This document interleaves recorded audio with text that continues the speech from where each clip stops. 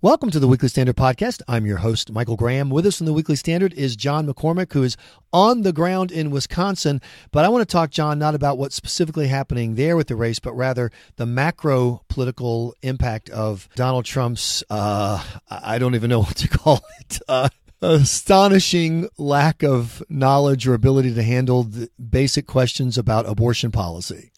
Yeah, well, I think, to catch our listeners up to speed, there was the town hall interview with Chris Matthews the other day, and Matthews pushed Trump on the issue of what he would do to women who had gotten abortions if they were banned, as Trump now proclaims that he wants to see them banned. And Trump hemmed and hawed, and he dodged a question about, maybe 10 or 15 times until Matthews very persistently just made him answer the question. And Trump said that there has to be some punishment for a woman who gets an abortion. Pro-life leaders, activists were the first ones to point out that, listen, the laws prior to Roe versus Wade did not punish the women. They punished the abortionists who got that. There's, some very good pieces out there already.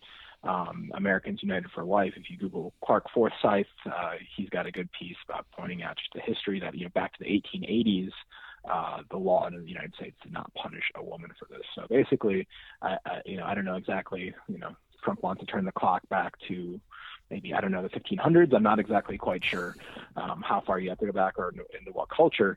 But pro-lifers have always believed the whole purpose is, they want to save the lives of babies. You don't need to punish women to do that, to accomplish that. It might sound a little patriarchal, but obviously pro-lifers do sincerely believe that women are oftentimes victims, secondary victims in the case of abortion. And so Trump just showed that he had completely no idea what he was talking about, said something very politically toxic, and then tried to clean it up about 4 hours later, saying that he didn't believe what he said and that he was just like Ronald Reagan and had never changed his position on abortion. So is the disturbing part for Republicans Donald Trump's actual lack of vision of what he believes about abortion, or is the problem that he apparently has gotten now, John, all through 2/3 of the delegates being handed out without even having to think about his position on abortion? And who knows what we may discover tomorrow that he, taxes. Hey, how are those things collected? I mean, it is astonishing to me that you can get this far in the process and not be able to answer a first tier question. What is your position on abortion? Do you even understand it? Yeah, I think it's because, so many in the media and his rivals just gave him the pass for so long. I mean, people have seen for the last 6 weeks now the delusional, crazy, meltdown Donald Trump, which you didn't see in a lot of those debates. You saw he would sometimes go off the handle, fly off, mock Rand Paul, mock low energy Jeb. But in general, when the other candidates weren't attacking, they weren't swarming him, which is what you typically get of the front runner.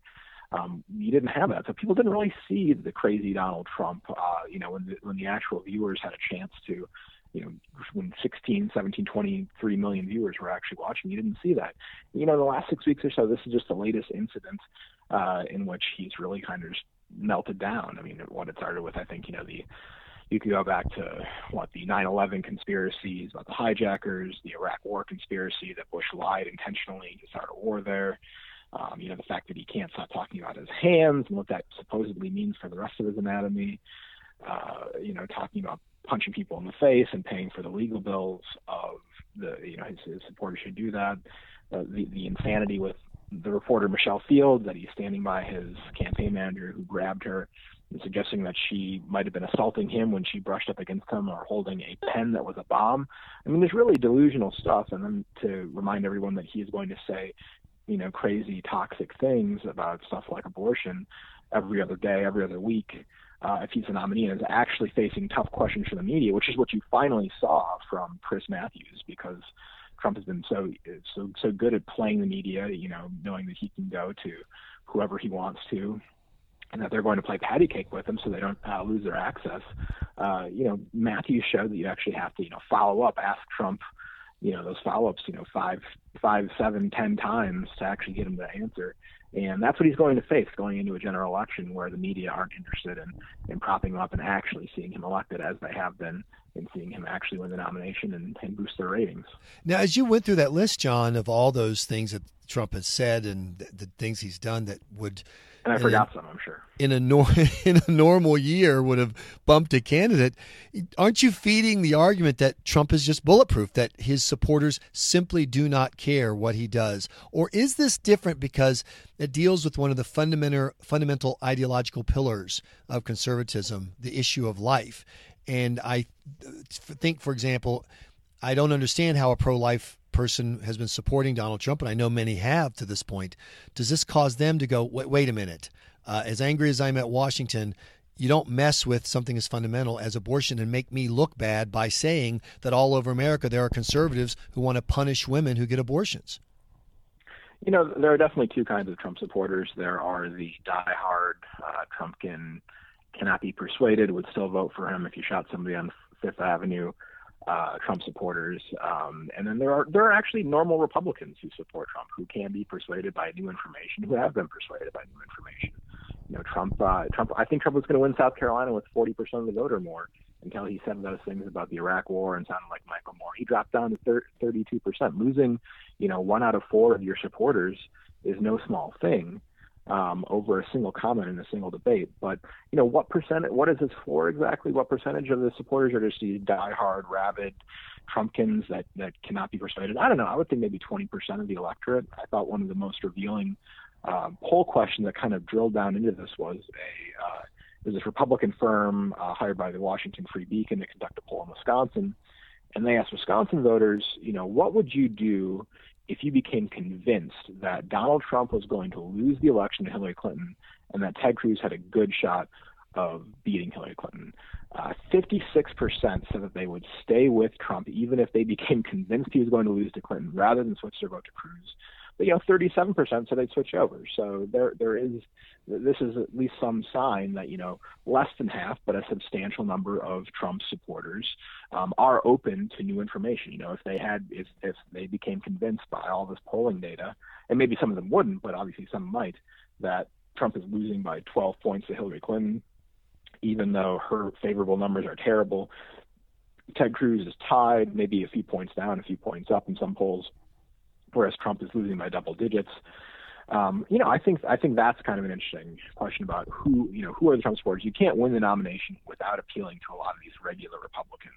And I think that's the goal for the Never Trump forces for Ted Cruz, is to keep Trump's, numbers down, keep him stuck in the 30s, keep him as far down as you can. Obviously, you're not going to ever get him below 30, but as far down as you can keep him is the goal.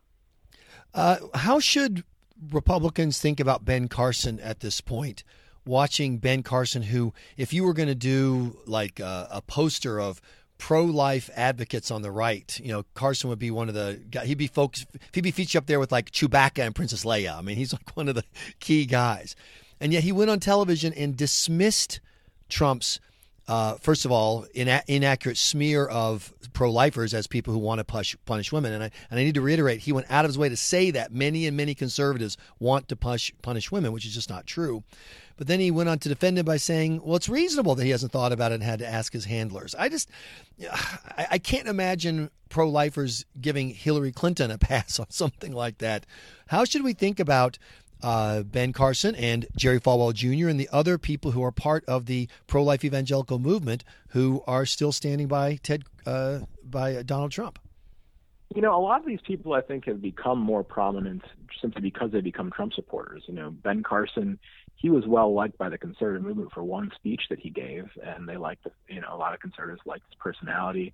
But he's actually been flaky throughout his career in terms of politics. I mean, I don't know if listeners want to Google the Washington Post story in which Carson came out in favor of an abortion restriction in Maryland, cut an ad for it, and then appeared at a press conference with the pro-choice side saying that he opposed it later.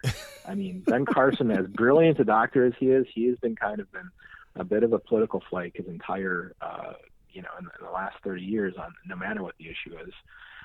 So I don't think that, Carson is really actually, much of an authority on pro-life issues. Obviously a lot of pro-lifers, a lot of evangelical Christians liked him. They liked the fact that he was soft-spoken and mild-mannered and talked about faith.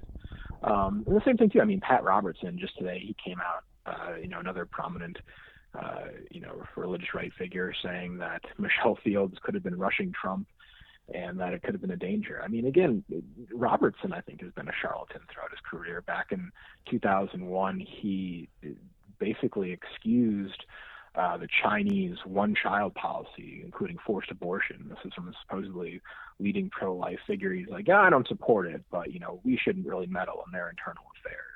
And so basically he was, personally pro-choice, right. Personally opposed, but pro-choice on the issue of forcing Chinese women to get abortions.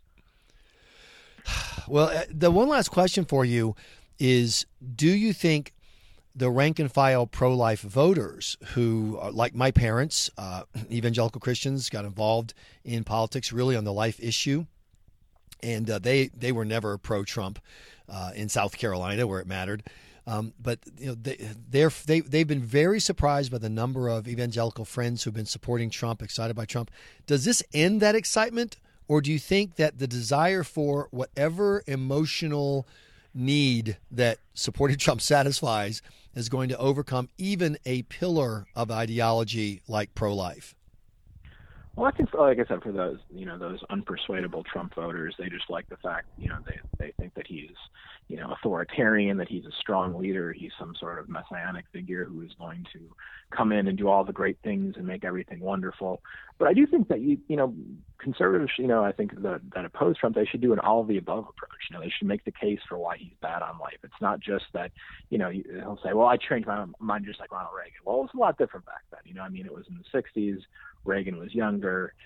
He signed what he thought was a more moderate pro-choice law in California.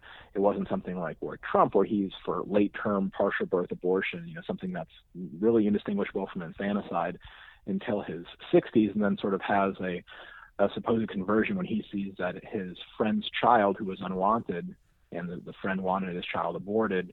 The child was born and ended up being a total superstar. And then Trump was asked, would you change? Would you become pro-life if that child had been a loser instead of the superstar? Jamie Weinstein, the Daily Caller, asked Trump that question. Trump replied, I don't know, probably not. I haven't really thought of it. I think that, you just need to make the argument. Obviously, you don't know how many people are actually going to be persuaded, but you want to keep his ceiling as low as possible and reach as many people who are persuadable as possible. I think the phrase, I haven't really thought of it, could be the campaign slogan for Donald Trump, or maybe I want to punch him in the face. One of those two. So we'll get the bumper stickers rolling. John McCormick with the Weekly Standard. Thanks so much for joining us. We appreciate your time. Thank you. You've been listening to the Weekly Standard podcast. Please be sure to check weeklystandard.com regularly for podcast updates. I'm your host, Michael Graham.